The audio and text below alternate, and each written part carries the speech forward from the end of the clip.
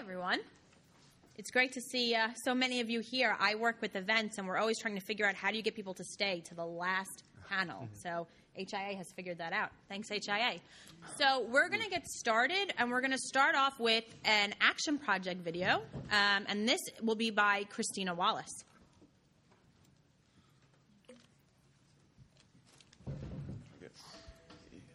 Illegal, alien, terrorist, integrate, go back home. These xenophobic taunts and sentiments are familiar to the children of immigrants featured in the transmedia project With Wings and Roots. Set in New York and Berlin, two emblematic global migration cities, the project tells the stories of young adults pushing for more inclusive societies through their activism, art, and daily lives. The project crosses multiple platforms: short and long-form documentary film, interactive web formats, and workshops, and aspires to reframe migration from being a national problem to a global reality by positioning young people as vital social players. Using films, workshops, and web-based tools, the project aims to facilitate conversations with young people in European and North American urban centers about the intersection of migration, racism, and notions of belonging. To date, the project has released 2 award-winning short films. While the feature-length film and website are currently in production, the short films have screened at nearly 100 events in Europe and North America, often in conjunction with workshops and trainings. The project was initiated and is directed and produced by HIA Senior Fellow Christina Antinakis Wallace. The work began during her undergraduate studies at the New School, was expanded during her HIA Fellowship in Berlin, and over the last years has grown tremendously to become a multi-platform collaborative project. There is currently an engaged team of over 20 regular contributors in both the USA and Germany, as well as numerous volunteers, including a number of HIA Senior Fellows. Through the collaborative process of making film, Wings and Roots is merging visual storytelling with building a community that is eager to reimagine belonging together.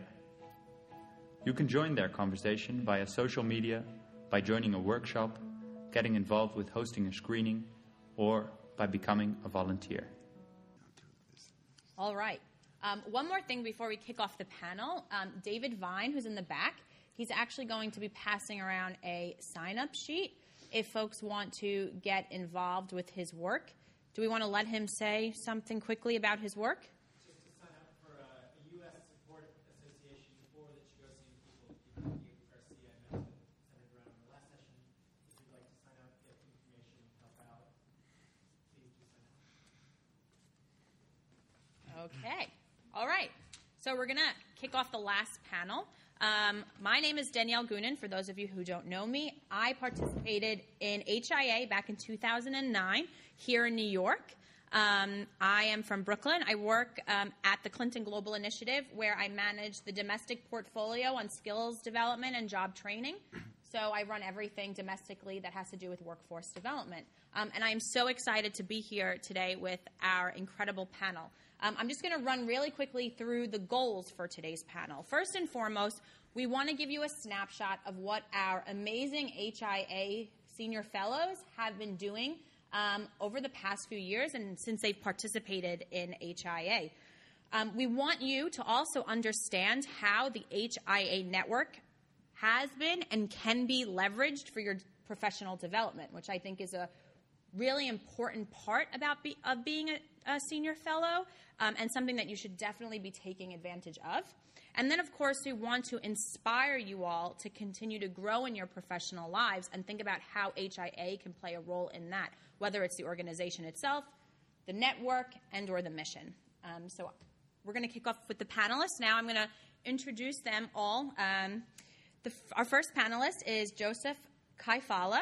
He participated in HIA in Denmark in 2007, and he's currently a 2013 American Society of International Law Helton Fellow, where he's running the Sierra Leone Memory Project.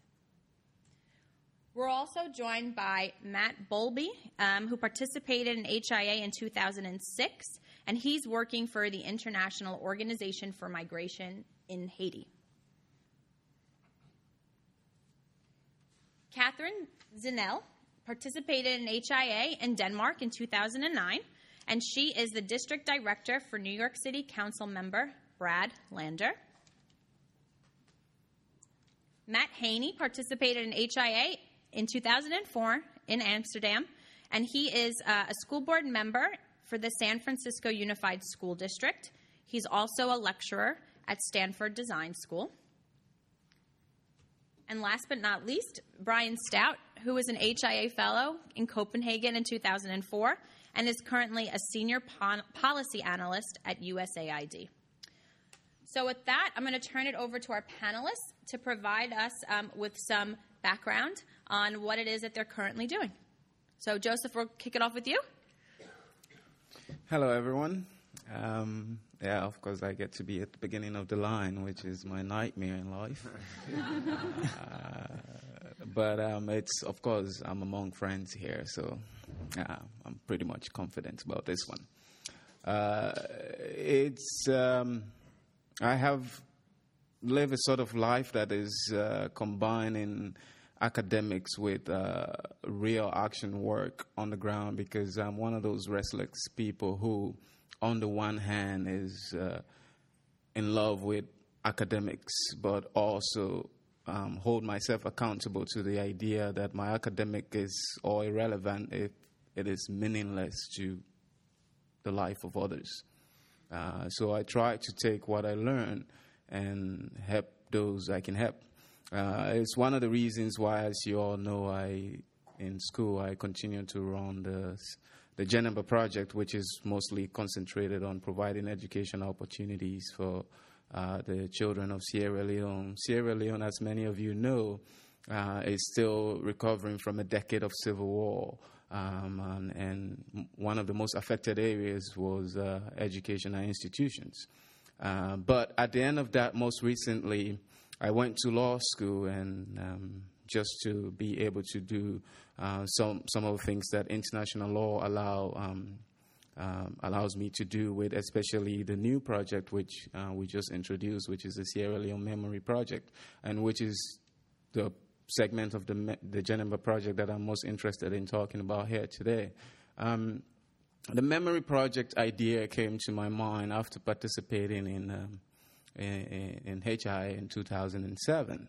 I studied international relations, and I had been listening to folks like Ahmadinejad vigorously deny the Holocaust. And we're not too far away from 1945, and there are people out there who have made it a day job to deny the Holocaust. And then I visited the Holocaust Museum in D.C. and had humans, people whose life were affected by the Holocaust, sharing these stories, and you see the human face. For me, in spite of all the books I had read, that human face put me up against people like Ahmadinejad. So then I went back to my own country, which, if many of you know, was one of the most brutal civil wars of contemporary history. And a decade later, many of the young generations do not understand what went wrong in the country and how we got to the point where we were using children as soldiers and deliberately cutting people's hands off just because they participated in a democratic process. So for me, there was a need to make society understand the consequences of our past. And the idea is that by confronting our past history, we will be able to escape from its conditioning. And so that we're not doomed to repeating some of the wrong activities that led us to such brutality and violence. So then we started the Memory Project. But of course, as you all realize, good ideas must also depend on funding. And this is something we will talk about a lot. I looked everywhere. It's kind of hard to convince people that you want to start a whole oral history project in a obscure country like Sierra Leone.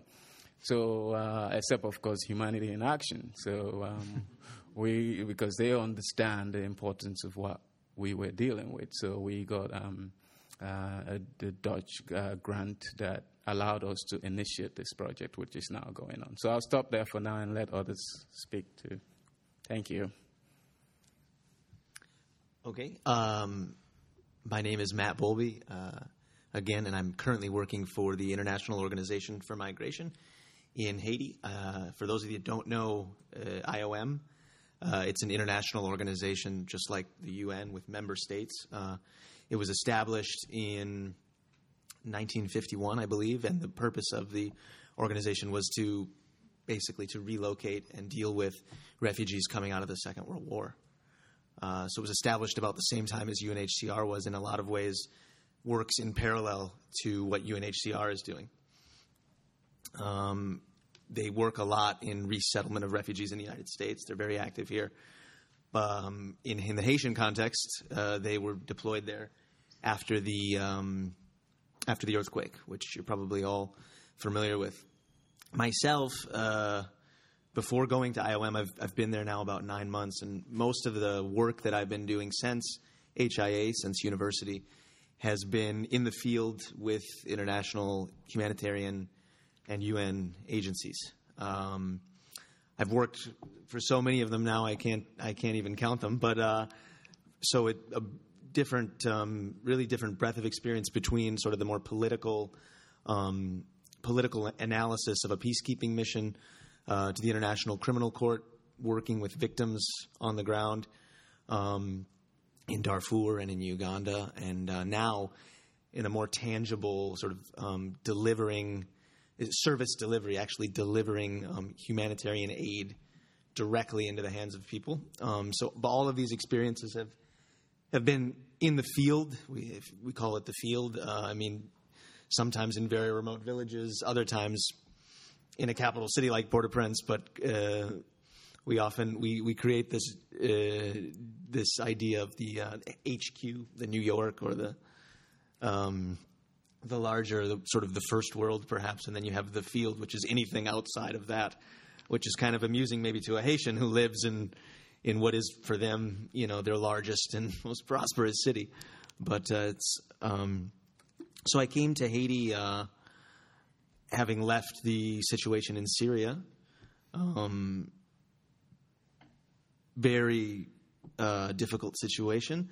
One, I myself had lived in Syria when it was a peaceful place in 2005, and I did my HIA interview, in fact, on a horrible Skype connection in a Damascus internet cafe, where I'm sure the Mukhabarat intelligence agency was listening to Judy ask her questions. She may be on a list somewhere. But that was a peaceful Syria. It was a very different Syria than it is today. When it was, in fact, these experiences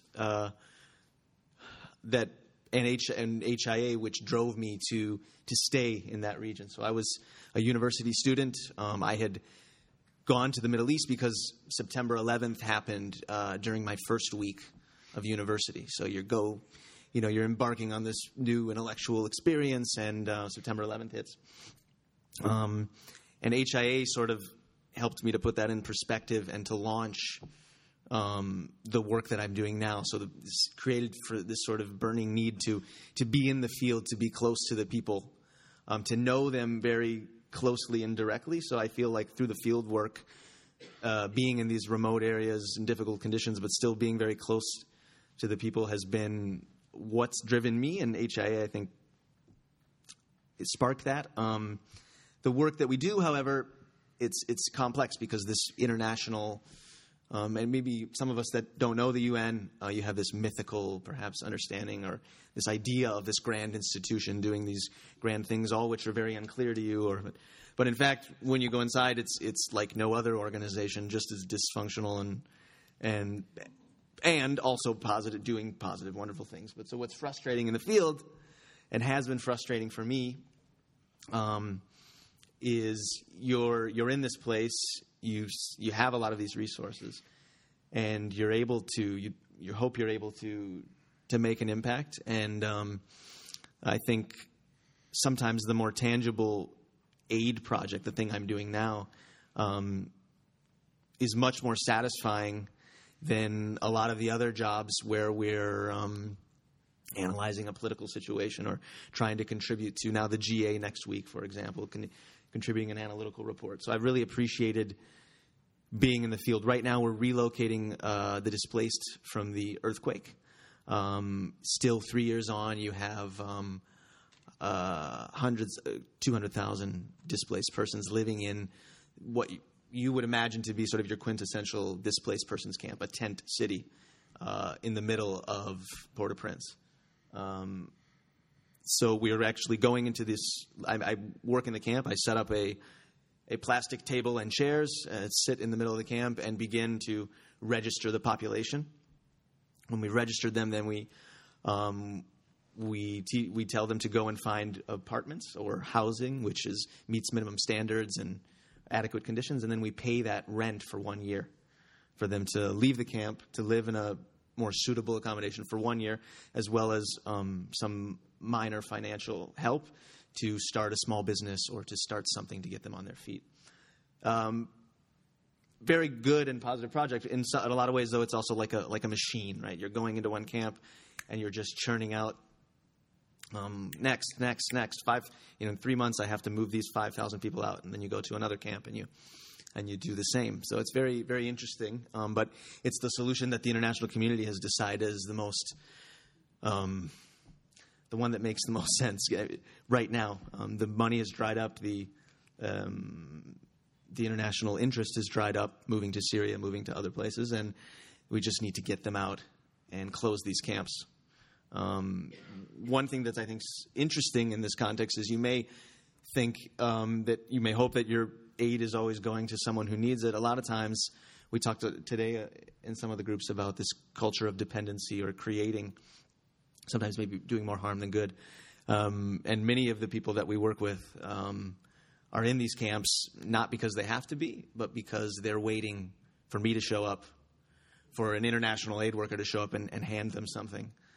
So they may have a house just down the block. As soon as we show up, I've literally seen people grabbing a tent from outside their house, running with it over their heads, and then setting it down in front of me before I arrive so that I count that tent as part of that city. But anyway, I guess I'm just trying to give you a little bit of color for sort of the interesting things that go on in the field, maybe try to visualize what's going on the ground in these places. But it's a tremendously fulfilling work, and I was telling Judy, I always, when I get a little discouraged or a little feeling like I'm maybe not having an impact, I always sort of find myself coming back to HIA like moments like this, and I find my inspiration. And so, in fact, last night I was feeling the same way. I came in from Port-au-Prince. I was very sort of demotivated and upset, and I don't know if I'm really doing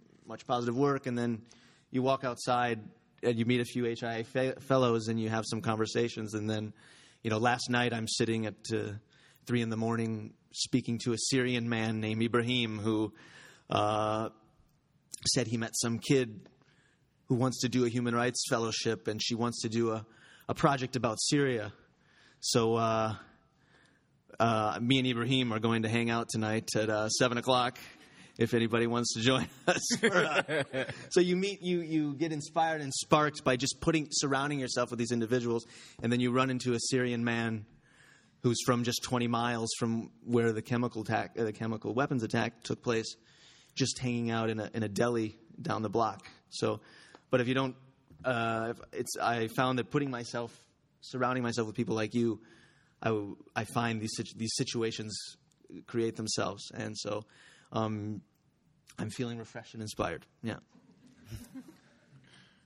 All right. Hi, everyone. I'm Catherine Zanell, and we're going to shift locations and sectors pretty dramatically. Forewarning.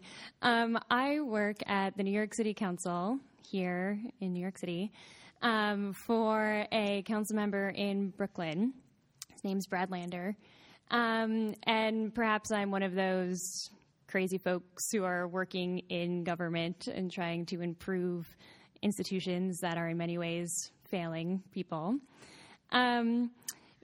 But I think my position in the office has enabled me to do the sort of community organizing that I saw as an HIA fellow in Denmark, and about which I really enjoy speaking with a lot of my fellows.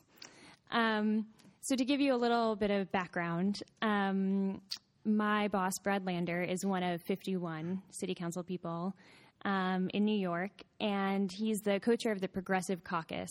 There are 11 city council people in that caucus, and their overarching goal is to create a more just and equal New York City. So some of the policies that they've worked real hard on this past term include prevailing wage legislation and paid sick days. And I'll be honest, the relative power of the New York City Council to affect some of the social justice and human rights issues that we discuss is limited. And for that reason, many council members kind of focus on constituent service, constituents being people who live in their district. And I think the council also adds value in checking the mayoral administration. So some ways that's been done recently include calling out Mayor Bloomberg for wanting to fingerprint food stamp applicants, and also passing legislation to curb stop and frisk. But beyond that, kind of back in the district, city council people, I think, can do a lot to make sure democracy is working better for people in their neighborhood, and to identify where government's just not working and try to make it better. So myself and my coworkers kind of see ourselves as problem solvers and navigators. And I'll give you a sense of some of the things that we work on. I think our overarching goal is to strengthen civic infrastructure to make better decisions about our physical infrastructure, premised on the idea that by broadening decision-making and having more participation, you're making smarter choices. So one good example on a small scale is something called participatory budgeting. Every city council person gets a pool of discretionary funds, which can be used to fund a nonprofit that one of your best friends works at, or in happens, or in 9 city council districts here. Some of that money is being set aside for projects that neighbors develop and vote on. So this is our 3rd year going in. Citywide, I think 15,000 people have come out to vote on $12 million worth of projects, some of which have been implemented and are underway. And I think that's one way that, people can really engage and do organizing and address some of the issues that they observe on a daily basis. Another example, I think, of where we add value and then try to take it up a notch was in the wake of Hurricane Sandy. Within our district, there's a shelter, evacuation shelter at the Park Slope Armory, and there were 500 frail, elderly people who were living at assisted care facilities in the Rockaways who were displaced. And who are given military rations to eat. And these are people with diabetes for whom that would be like a huge health problem. So really trying to leverage relationships, existing civic relationships, to make sure that services are being provided to this vulnerable population in a time of need. So there is actually a soup kitchen, a kosher soup kitchen in Borough Park, with whom we have a good relationship that then provided meals to folks in the Park Slope Armory, so trying to make those connections. And then kind of taking that up a notch, now one of my projects is structuring a community planning process for an area that was flooded severely during the hurricane on the banks of the Gowanus Canal, which for those who live in Brooklyn is incredibly stinky and very polluted. And right now all the land on either side of the canal is zoned for manufacturing use. There's been a lot of pressure to change that. So kind of, again, leveraging what we saw during the hurricane, the relationships that were built and the civic infrastructure that's been in place to bring people together and make decisions about where our investments go in the next 4, 8, 15 years. So, I mean, saying all that, I'll recognize that the district that Brad represents and where I work in Brooklyn kind of stretches from Cobble Hill through Park Slope down to Kensington and is predominantly white and affluent. But I think in working with our partners at the council and trying to engage folks who wouldn't otherwise participate in government, we are trying to address areas where these institutions have been failing and could do better. And I think for me, HIA has similarly been an area to come for inspiration, for ideas, for networking, and to kind of recharge those batteries when the local drama can sometimes overshadow the good work that's being done, and really encouraging folks to participate and see local government as a way to exercise active citizenship. So I'll leave it there for now. Pass it along. Cool. Thank you. Hey, everyone. So I'm Matt Haney. I also agree with the other panelists that it's really wonderful and inspiring to be back around HIA. I was a fellow in 2004, which I think in HIA terms is a long, long time ago. A couple of us are here, and we feel super old. So it's to put it in context, this was 2 years before Twitter was invented. So we couldn't tweet about our experiences in Amsterdam, which was probably a good thing in retrospect, especially being a politician now. That record would be somewhere. And there are a limited number of Facebook photos because Facebook had just started at that time. So I guess for me, I wanted to share the story of how I got from Amsterdam and HIA and to where I am now as a member of the school board in San Francisco. I actually believe, and I reflected on this a bit before I came here, that I don't think I would be on the school board if it weren't for HIA. I don't think I would have taken the path that I did and in the way that I did if it wasn't for HIA. So it was nice to be able to, in preparation for this, reflect on that a little bit. When I went after HIA and my experience there, I became deeply interested in international human rights and in transitional justice in particular. So I had the opportunity to do a master's degree in Ireland in international human rights. Through HIA, I was able to go to Sarajevo and work at the International War Crimes Court there, or not the International War Crimes, the Domestic War Crimes Court there that was just starting at the time. And I really went all in trying to understand how people, in situations in which everything seemed hopeless, everything seemed broken and lost, rebuilt, and used institutions to do that. Took control of the institutions that they had at their disposal and used them to undo injustice and undo and prevent conflict. And that was what I was drawn to. I'm not sure why I was drawn to that at the time. I think it became my focus and my interest, and I think HIA had a lot to do with that. And then I was in Bosnia in 2005, in late 2005, and I was working at the Domestic War Crimes Court. And there was a moment that I now realize was pivotal for me and sort of switched a bit and helped me understand why I was interested in these issues and what my responsibility was regarding them. I had a taxi driver in Sarajevo who would take me every day from my apartment, which was in downtown Sarajevo. I had never lived outside of the country besides HIA, and now I was living in the middle of Sarajevo on my own, had my own apartment. It was a lot of fun for those of you who've been to Sarajevo. And I had a taxi driver who would take me every day. And one morning he picked me up, and I got in, and I had come to know a bit about this taxi driver. He had fought in the war. He had lost family members. He had lived through a very difficult and violent time in that country. And he said to me when I got in the taxi car, he said, "Hey, I was thinking about you the other day. Or I was thinking about you yesterday, actually." And I said, "Well, you were thinking about me? Okay, why?" And he said, "Well, I wanted to say I'm sorry about what's happening in your country." And I thought, well, what do you mean what's happening in my country? And he said, I've been watching the news and I've seen what's happening with the hurricane and the people who are suffering there and who are dying. And I want to say that I'm sorry about that. And so I remember at the time thinking, what the hell am I doing out here? Why am I here when these things are happening in my own community back home? And is this the right place for me to be? And I think it was a complicated answer. It wasn't an easy sort of like, this is not the right place for me to be. I need to go home and all of that.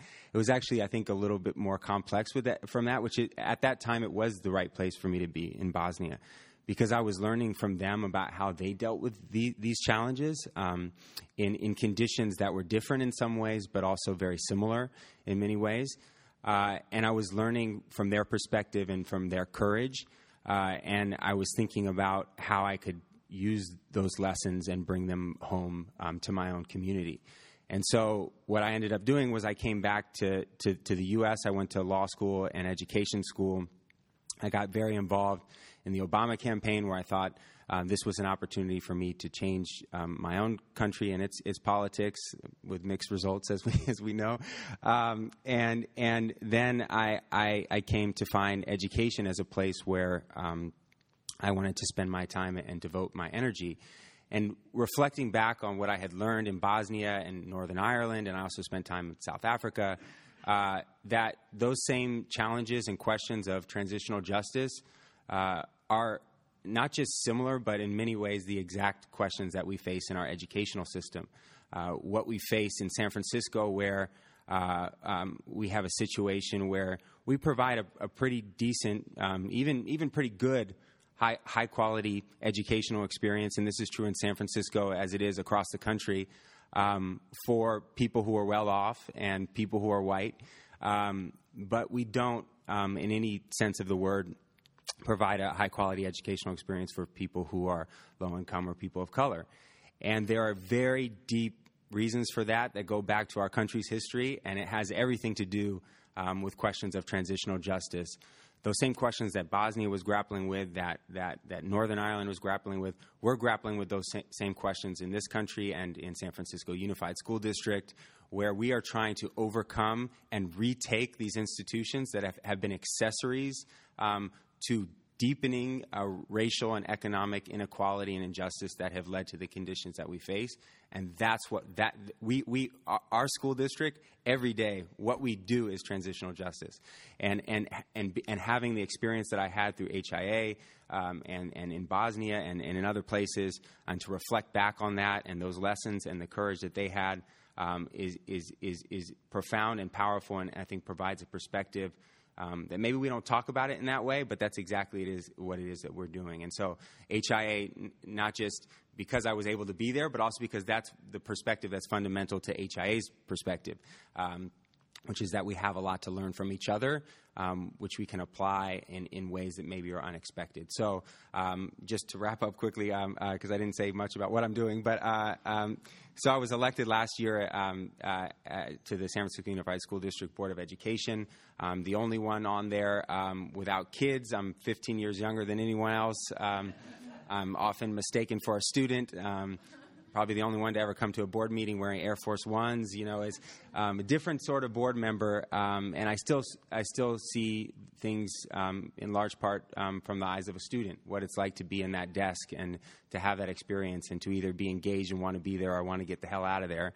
And so that's my focus. That's my priority, is to create schools that students want to be, where we think about what they're good at and what they like to do and what engages them.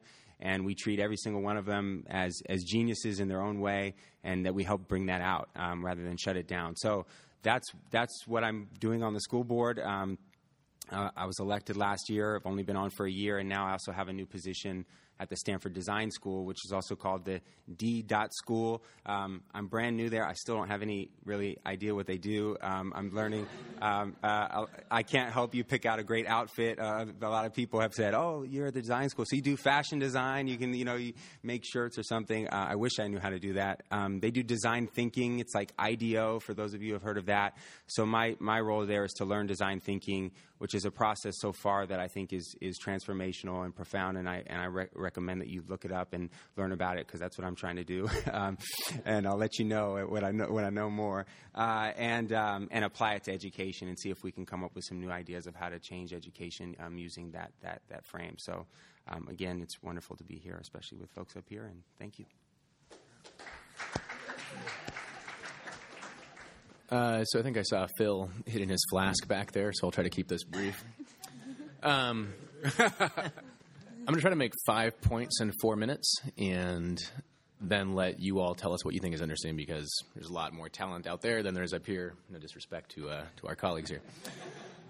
So just very briefly, I've always been interested in social justice, right? That was something that I was fascinated by since an early age. And when I came out of HIA, I had, for the first time in my life, a bit more of a nuanced understanding of where I wanted to take that. And it was really international human rights, and more specifically, mass atrocity. So one fateful afternoon, I'm talking with Judy, as one is wont to do, and I'm expounding on all my great theories and all the things I could be doing and how I want to change the world. And she listens patiently for a while. And I'm saying, well, Judy, the hard thing is there's so much I could be doing. I could be a journalist. I could be, I could work for the government. And she finally looks at me and says, Brian, don't be sophomoric. Choose something. It's like, okay. So instead of doing that, I went to grad school, put off choices a bit longer. And while there, I focused on human rights law. And I was like, the ICC really has a lot of potential, to the gentleman's comment about Bashir. And then halfway through, I was like, yeah, no one's going to stop genocide with the ICC. It is a necessary but insufficient condition to preventing genocide. You need some other tools in your arsenal. So I shifted to focus on conflict management. Coming out of grad school at the height of the recession, managed to finagle a job in the government at USAID.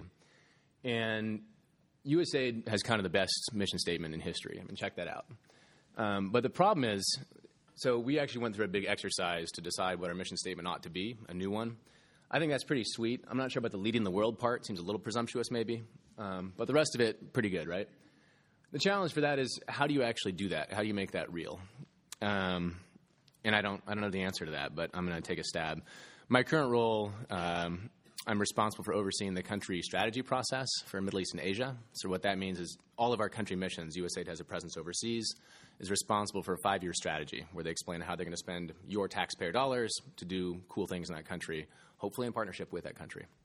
But I don't want to talk about that right now. I'm talking about something else, which is last year I spent 6 months in Burma. The U.S. government calls it Burma. You might have heard it Myanmar. It's the same thing. We call it Burma because it's a complicated story. We can talk about it later. To help reestablish the USAID mission there. So we've been gone for about 25 years. There was some violence, dictatorship, a minor coup.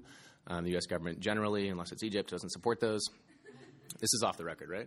Off the record? Okay, great.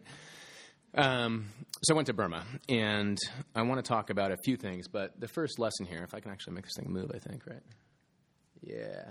So I'm not going to go into this, but point number one is you don't get what you don't ask for. It's sort of an obvious point, but just sort of think on that for a second. That's how Burma happened, right? So I was a little bit unsatisfied in my job. I was kind of getting the itch a little bit. Matt was talking about field experience. If you work in Washington for too long, you start to go crazy. It was getting to that point. So I basically had a good conversation with my boss and asked to go to Burma, and he let me.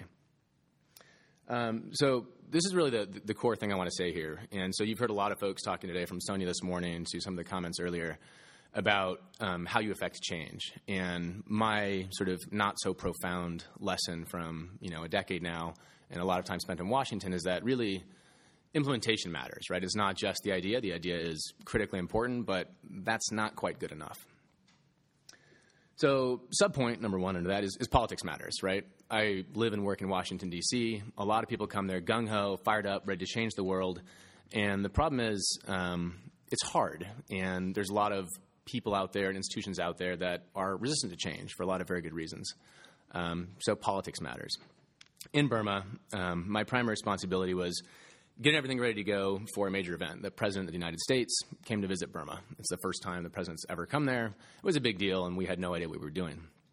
So a week before the President's arrival, my job is to help set up this inauguration of the mission, the first time the U.S. President will ever inaugurate a new USAID mission. And we had some ideas about, we'll get a banner set up, he'll do this little speech.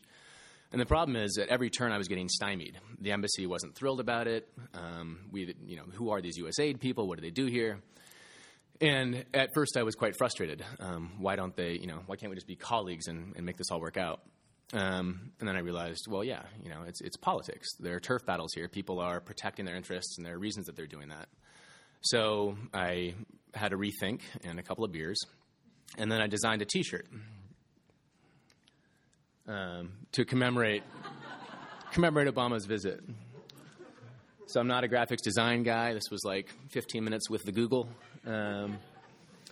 But the whole point of this was, hey, we're team players. We're part of the embassy. It's all one effort here. We want to be supportive, whatever that means. So it's not like USAID's trying to steal the thunder of this big moment for the embassy. We're all hunky-dory. Big hit. People love the T-shirts, right? So it was a big sort of event that got people together around the embassy. Everyone was pretty psyched about it. And all of a sudden, I started having a lot more success working with my colleagues and getting people to pay attention and think that we were actually team players.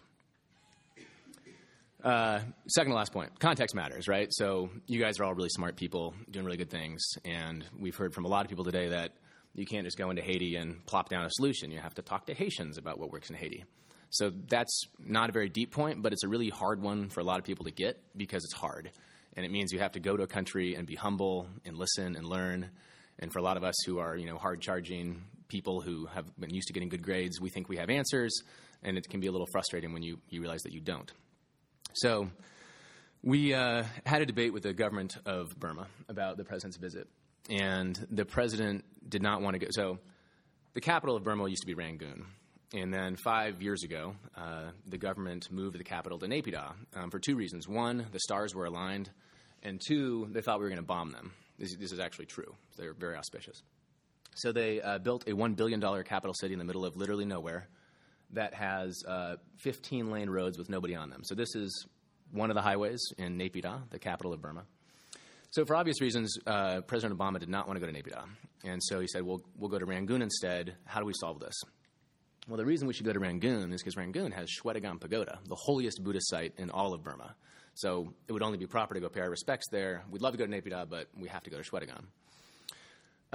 Unfortunately, the Secret Service decided that it was not safe for the president and others to be barefoot on the Shwedagon, which is what you have to do to pay proper respect. And so at the last minute, they nixed it and said, we're not going to Shwedagon. So President Obama, being a decent-hearted citizen, is on the road with the U.S. ambassador to Burma from the meeting with the president that morning to the meeting with Aung San Suu Kyi. And as they're driving along, he sees Shwedagon Pagoda out the window. And this is the story as it was related from the ambassador. Says, is that important? He knew it was important. And the ambassador's like, well, yes, sir. He's like, should I go to it? And the guy says, well, actually, the people would be pretty insulted if you didn't. Meanwhile, this is not in the itinerary, right? This has been planned for like 2 months. There's guys with, machine guns everywhere. And President Obama turns around to a Secret Service guy and says, make it happen.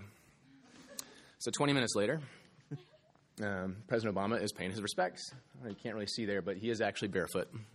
The counter-sniper teams made do. So anyway, just recognizing that the context is actually important and meeting people where they are will actually get you a lot farther. Very last point, a very Washingtonian point.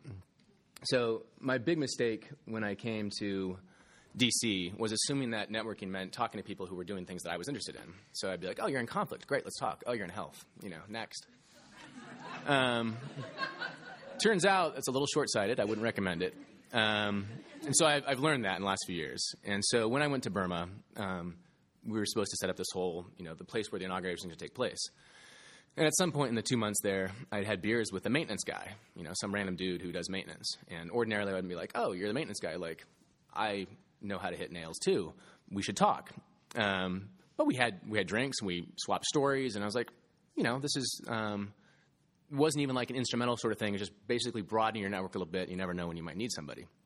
So it turns out on Sunday afternoon, we had to nail this banner up. That's actually Burmese there. In the room where it was going to be. And so I was like, I don't know anybody who can help me right now. And I was like, wait a minute. So this guy and the local staff were all called out in a moment's notice to help nail it up. So we all got in place to see what this would actually look like. President Obama, it turns out, is pretty tall. He's about 6'3", so that's more or less my height. So that was not going to work out. We had to move it up a little bit. But there it actually works out. So anyway, all that to say, and I think I ran a bit too long here, but the point being, I think it's important to not just be thinking about what does we want to make an impact in and the fact that we want to make an impact, but also being a bit more pragmatic about how we do it and being thoughtful about building some of these networks that everyone's been talking about. And, yeah. stop there.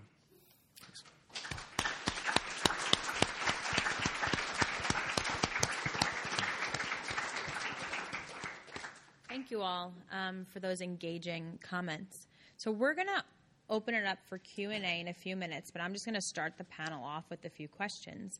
So my first one would be the objective of HIA is really to promote dialogue about understanding, but also to help democratic countries or to help participants within democratic countries figure out how they could better handle some of the challenges that they face when dealing with increased diversity. How do you all see your current jobs connecting to that mission or living out that mission? Anyone in particular? Should we just jump in? I think, as Matt was saying, well, this Matt, there's two Matts actually, but both Matts were saying, I think my entire career trajectory post HIA has been very much living that model. I mean, my first job in Boston was around civic education, looking at transitional justice issues, certainly in thinking through my career path through grad school, very much about that. And I like, the very part about, USAID's message is advancing freedom. The gentleman earlier, Steve, is that correct? Was talking, what's your ultimate vision? And that is really a goal statement, right? Like, that's what we want. And for me, it's about opportunity. Sonia's response to my question this morning was about leadership and passion and motivation comes from two places, a sense of redemptiveness or a sense of overwhelming sort of gratitude. I'm the latter category. I've had a pretty sweet life, and I feel like everybody else should too. There but for the grace of God kind of thing. And so trying to doing what we can to make sure other people have the same types of opportunities that we have been, or at least I have been fortunate to enjoy, is really where it comes from. And I think that it's not so important where you work, private sector, nonprofit, public, whatever, but that you are working on a problem set, that you are focusing on trying to move the ball forward a little bit. Anyone else?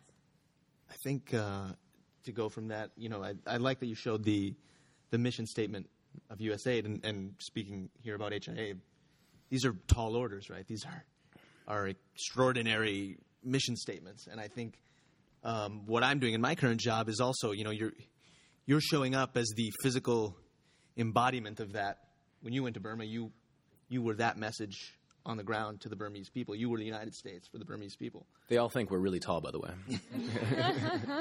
Good thing they sent you and not me.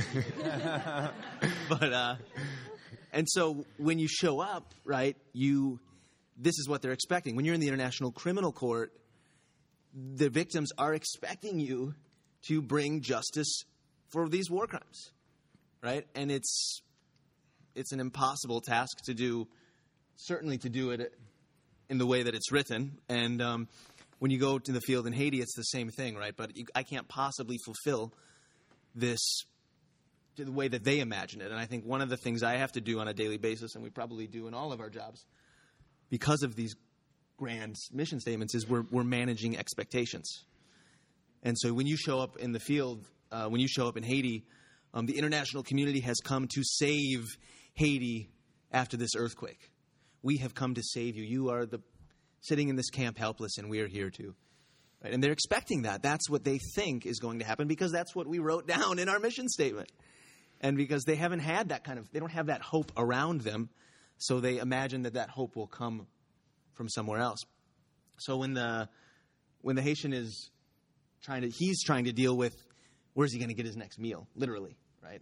That's what he's dealing with. He's not thinking about that mission statement, right?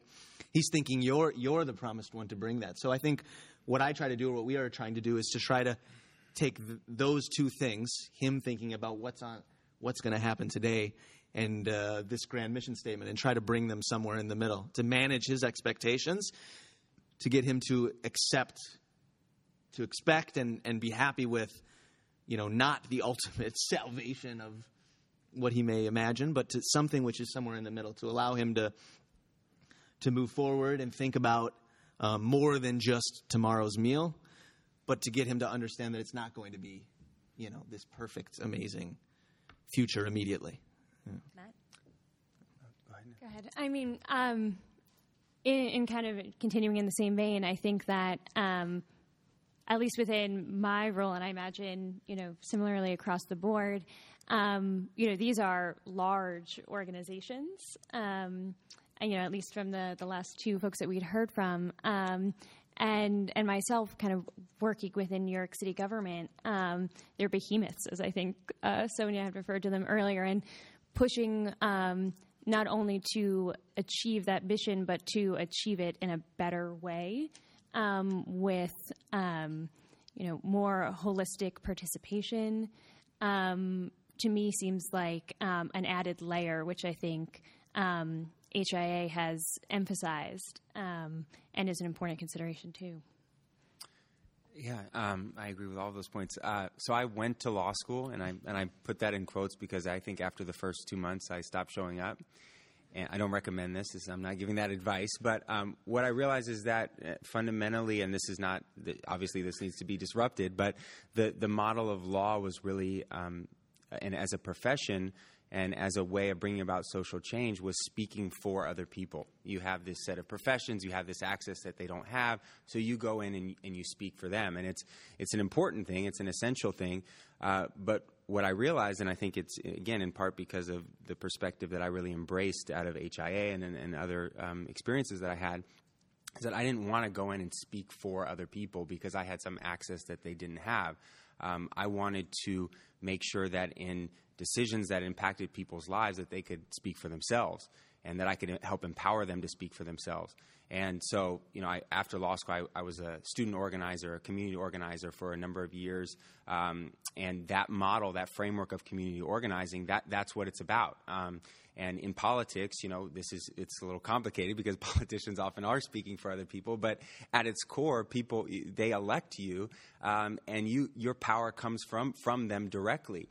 And you only speak for a set of other people because they put you there and they can take you out. They have that power.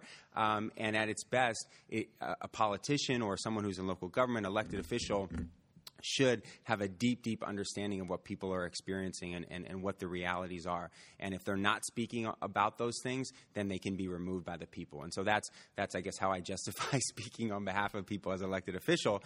And then, and similarly with design thinking. So I think that the challenge of being in systems that often silence voices and want to make decisions for people and presume what their experiences are and not try to have a deep understanding of what they actually are and find ways to empower them to speak for themselves. I think that's the challenge that we face in many of the institutions that we're talking about, and is a fundamental one that if we don't address, we're going to continue to have that disconnect.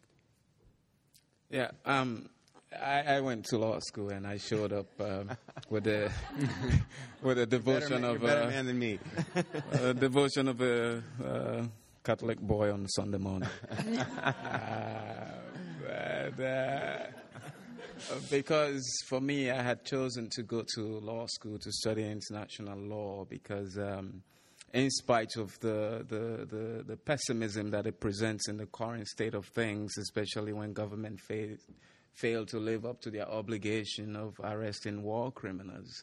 But I still do believe that from the very moment that we created the United Nations, there are certain obligations that we can ignore, but it will always be there.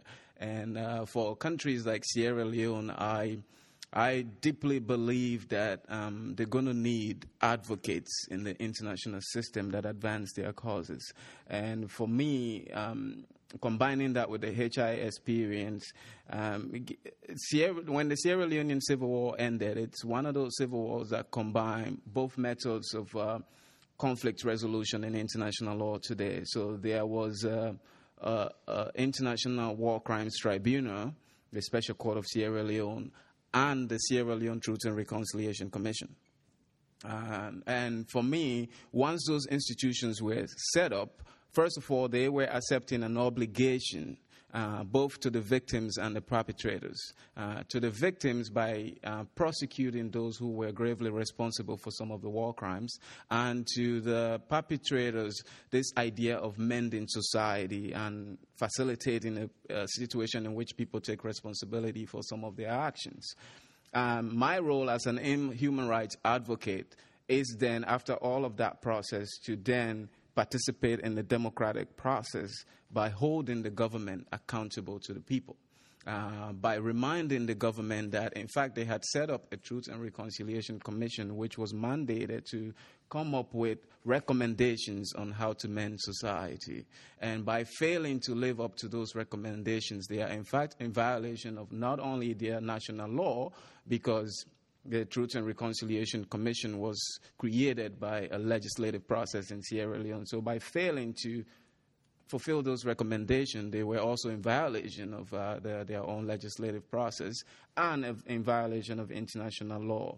So by using, one of the reasons we're using oral history is to, in fact, go back to these victims and perpetrators that the government owes an obligation to have them tell this story and to bring it back into the face of the government and say, this is what you are living and you're failing to live up to.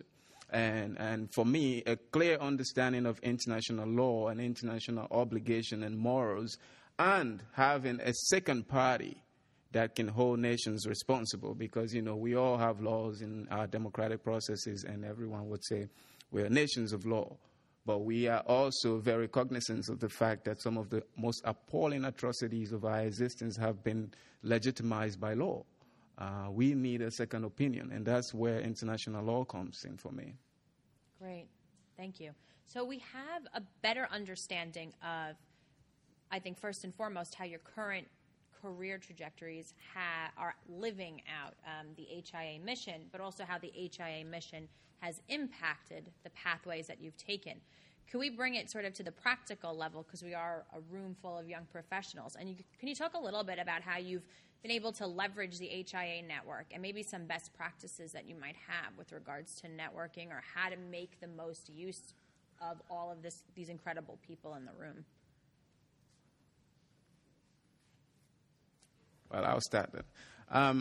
For me, really, most of what I've been able to achieve, and it's been really on the back of my HIA experience. For once, you notice that the Memory Project, and both the Memory Project and the Geneva Project, is run by myself and Liat Kravchik, who's another senior fellow.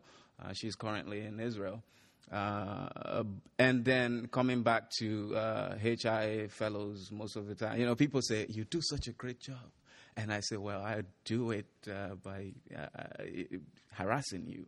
I'm sure many of you in this room have received the fundraising emails. So having to come back to you guys has been some of the... we can't do what we do without the support that we get from our co-senior fellows. And also the very first project we did was with the Action Project just after my Copenhagen experience, which also received some funding from HIA to build a local library in Sierra Leone and to provide some girls' scholarships. So HIA has been, and I think one of the reasons HIA has been the backbone to what we do is many of you who work with small NGOs realize that funding has now become a way for people who have no idea what is happening in some of the places that you're trying to work, defining what you should do. So I'm pretty sure you can attest to the fact that you spend some of your time trying to make things fit into grant descriptions instead of coming to donors and saying, hey, here's the problem and this is what we could do. And I think for me, one of my comfort with HIA is the fact that I can talk to HIA and say, yeah, these are your criteria, but here is where this idea we're coming from divert a little bit. And I have found that HIA is usually very comfortable with, tweaking some of the ideal situation to fit the issues we're trying to deal with. And so that support has been very, very important for what we do. The Memory Project would not be happening if it wasn't for that initial grant, Dutch grant that HIA sponsored. So the senior fellows and everyone in this organization has been very useful to what we do. And this is what we can all tap into in the experiences of each other, even if it's just a place to crash when I go out doing fundraisers in obscure towns around America where other senior fellows might be living. So, we are really each other's network, and for me, this is very important. Brian, you're the networking expert. It's interesting because I think networking kind of has like a negative connotation for some reason, and I think it's often because we think of it as though it's like you're trying to advance yourself and you're trying to sort of get access to someone who's already ahead of you or above you in some way or something like that. And I think we need to, and that's part of the reason I think we need to kind of turn it on its head, in that most of the time that we spend, whether we call it networking or whatever, I would say most of the time that we spend building community with other people who share your values should be spent with people who are your peers, who are part of your cohort, people who are in this room, and also people who are trying to get to where you are. I think that sort of thinking of networking by being around people who you can share something with, who are maybe trying to get somewhere similar to where you are, because that will make them that much more likely to want to share with you how they got to where they are in a different way. And so that sort of sharing process is much more natural when you think about it as building community with people who are your peers, who are your cohort, and also people who you can share with who are coming up, and maybe you can teach something based on what you've learned. So with HIA, I'm guilty of this because I haven't had the opportunity to connect with many of the folks who've done HIA after me, and that's something that I think that as senior fellows we should be doing more of. So for those of us who are the old ones here, the pre-Twitter people, we hit us up. Like, networking for me is being here for those of you who've done HIA a year or two ago, so I can learn from you and your experiences, and so I can share with you what I've done, and hopefully you can share with me too. So that's I think the best way to use this network. Yeah, I would just real quickly. It's a new world, right? And I think the problems are so big and so vast that you can't solve them on your own or with one little sort of angle. Like the U.S. government used to be able to solve problems unilaterally, and it can't anymore. And there's a lot of people out there, a lot of very smart people who are investing a lot of time in very dumb things, like, just creating wealth for the sake of wealth and cycling around electronically and moving it back. This group is doing really cool things in a lot of different cool places, and so we need to, draw sustenance from each other in terms of, fighting the good fight, wherever that fight may be. And it's almost less relevant exactly what you're doing, and the fact that you're doing something, I think, is huge. Just two very practical points. I think, number one, always say, how are you? And then listen to the answer when you talk to someone. And I think I catch myself when I'm really busy. I'm like, hey, can I get a conference room for 2 o'clock? And like, I'm sorry. Hi, how are you? And even those extra 10 seconds, it just makes a big difference because we're human beings interacting with other human beings, and that's important to remember. And then number two under that, I think the best connections I have to people are, to state the obvious, personal rather than professional. So even if you start a link with someone, I remember Michael Johnson, the prosecutor, came and spoke at HIA, and his professional career was fantastic. But what really stuck with me was, I was like, wow, you spent 6 months in Bosnia. What about your wife and your kids? Like, I want to spend time with my wife. I want to have a family, and I want to do all this stuff. How did you do it? And that's, I think, where a real connection is made. So when I emailed him like 3 years later, he's like, oh, yeah, I remember that conversation, in a way that you might not have if you just be like, hi, I'm a lawyer, you're a lawyer, let's be lawyers. With that, we're going to open it up to the audience. So raise your hand. I believe someone will be coming around with a microphone. Excellent. You don't have to ask questions. You can tell us your thoughts, too. Yeah. They've answered all your questions. Or we can do it over drinks later. If that works. Great. It's the best type of networking, I think. It's true, actually. It's off the record, right? Just out of curiosity for Matt, can you speak a little bit to getting elected? How was the process? School district is it? Sure. Yeah. So it's one of the biggest school districts in California. There are 56,000 students in the school district. It was a citywide race. It's high. San Francisco is sort of known to be crazy, and it is.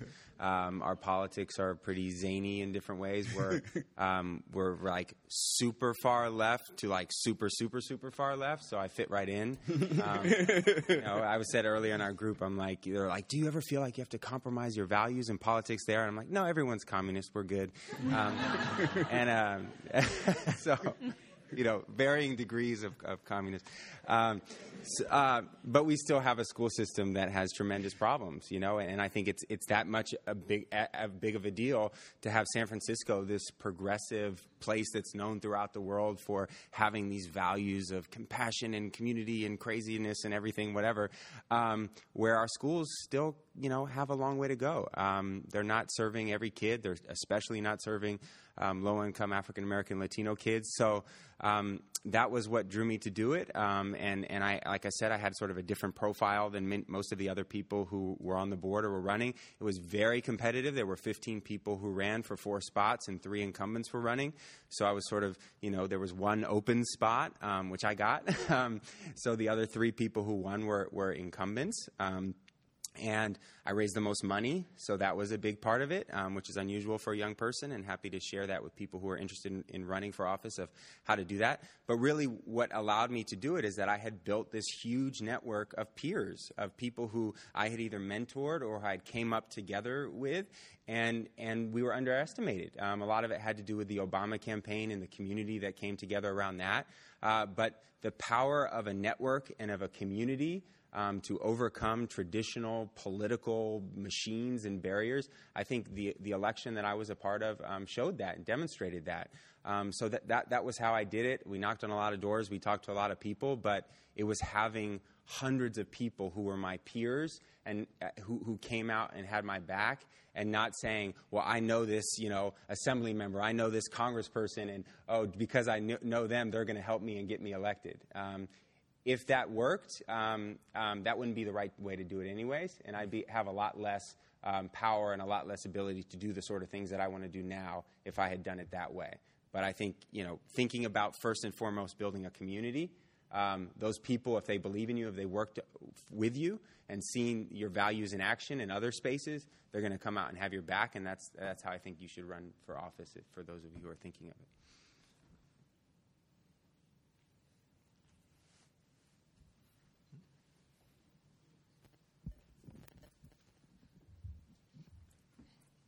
Thank you so much for this panel. I had a question about the workplace and competition. So obviously, a lot of us in this room we're doing things because we care and we're interested in human rights. But I go to school in Washington D.C. and it's extremely competitive, and everyone's out there because they have a mission. They really want to do good work. So if you could talk a little bit about networking, being kind while networking, and being competitive, that would be great. Thank you. Let me just say something quick. So I think there's politics in every organization, bureaucratic or otherwise, large or small, and you just have to recognize that and be okay with that to a certain extent, and that people always have their own personal motivations and personal ambitions. But I guess I would say what's encouraging to me after spending now 6 years in D.C., you can only be an asshole for so far, right? And you don't want to be that person. So, it benefits at certain points to sort of, bulldoze someone in a meeting or kind of be jerky or kind of backstab. But at the end of the day, the network that Matt's talking about, that you want there getting your back, is going to be there not because, you made a sweet point at a meeting, but because you covered for a coworker when they're on, maternity leave, or because you asked about their parent when you heard that someone was sick, or, you helped them out on something. So I think, just the lesson that Sonia learned at 13, to her credit, is being kind actually goes a really long ways, and people remember you for it.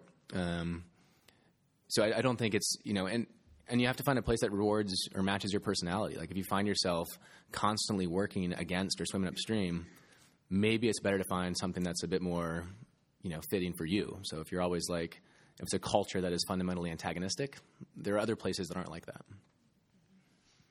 I think I would agree completely, and I would say, especially when you look at, let's say, the UN or some of these jobs which are very extremely competitive. I mean, we all have, probably 90% of the people in this room have a master's degree in international blank. We all, and they're all.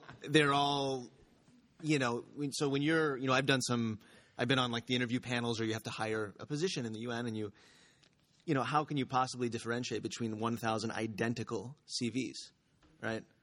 and everyone did an internship and here and did this and did that, and so I think a great point is yes, being nice and reaching out. I'm a horrible networker myself, but I think another thing that really helps you to differentiate you from those 1,000, besides having someone on the inside, a friend who's going to put your CV on the top of that pile, is to just, like you said, be true to yourself. I mean, we are all so similar on paper that you have to distinguish yourself in something, and the best way to do that is to pick something that's true to you, that's inside of you. So, me, for example, I was extremely just very passionate about languages and interacting with people, in foreign languages. So I picked a language that I knew, very few people spoke well.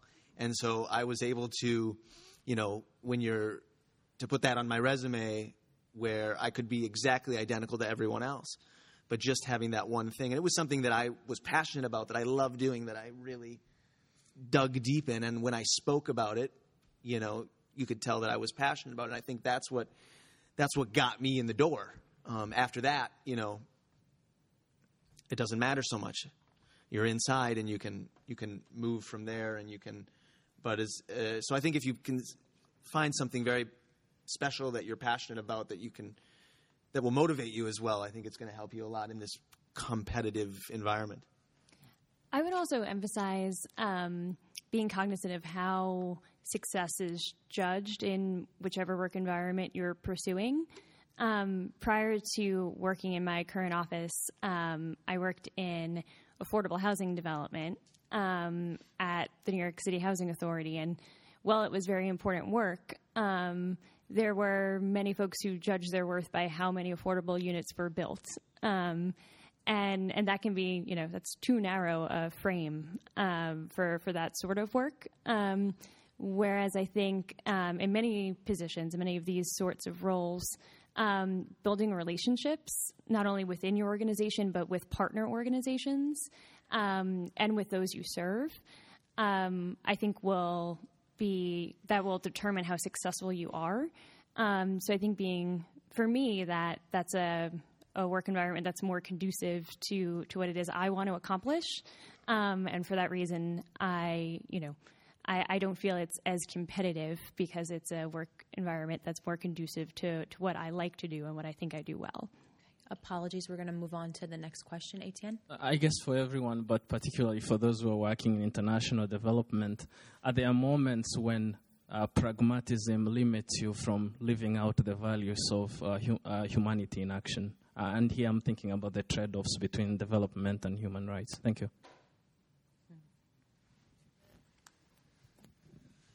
Definitely. But I gave up on that one a couple of years ago.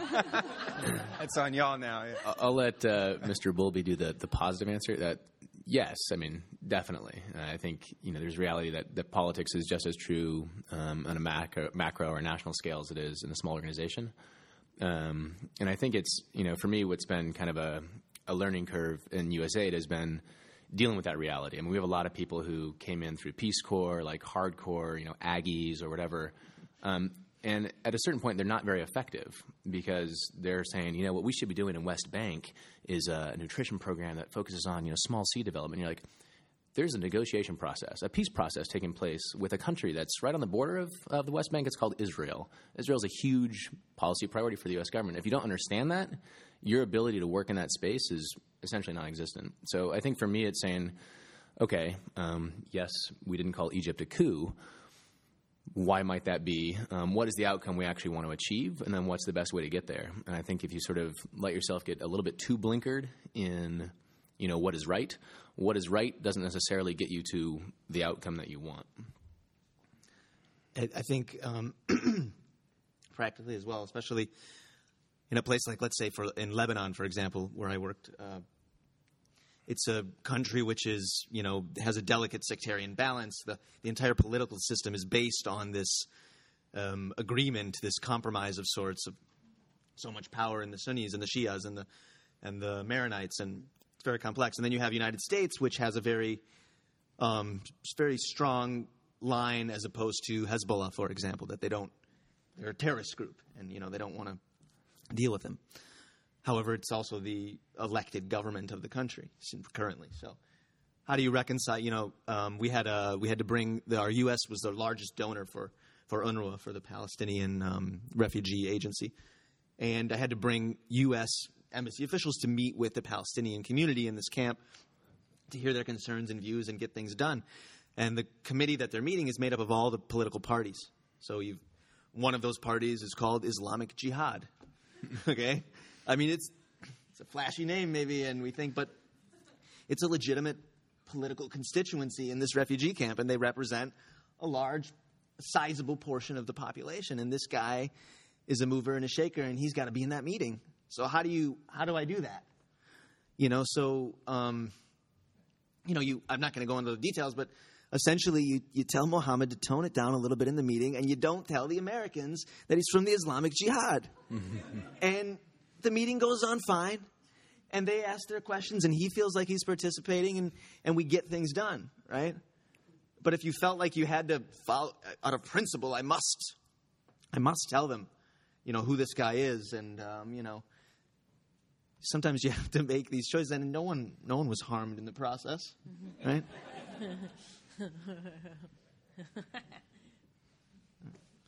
Beth? Great.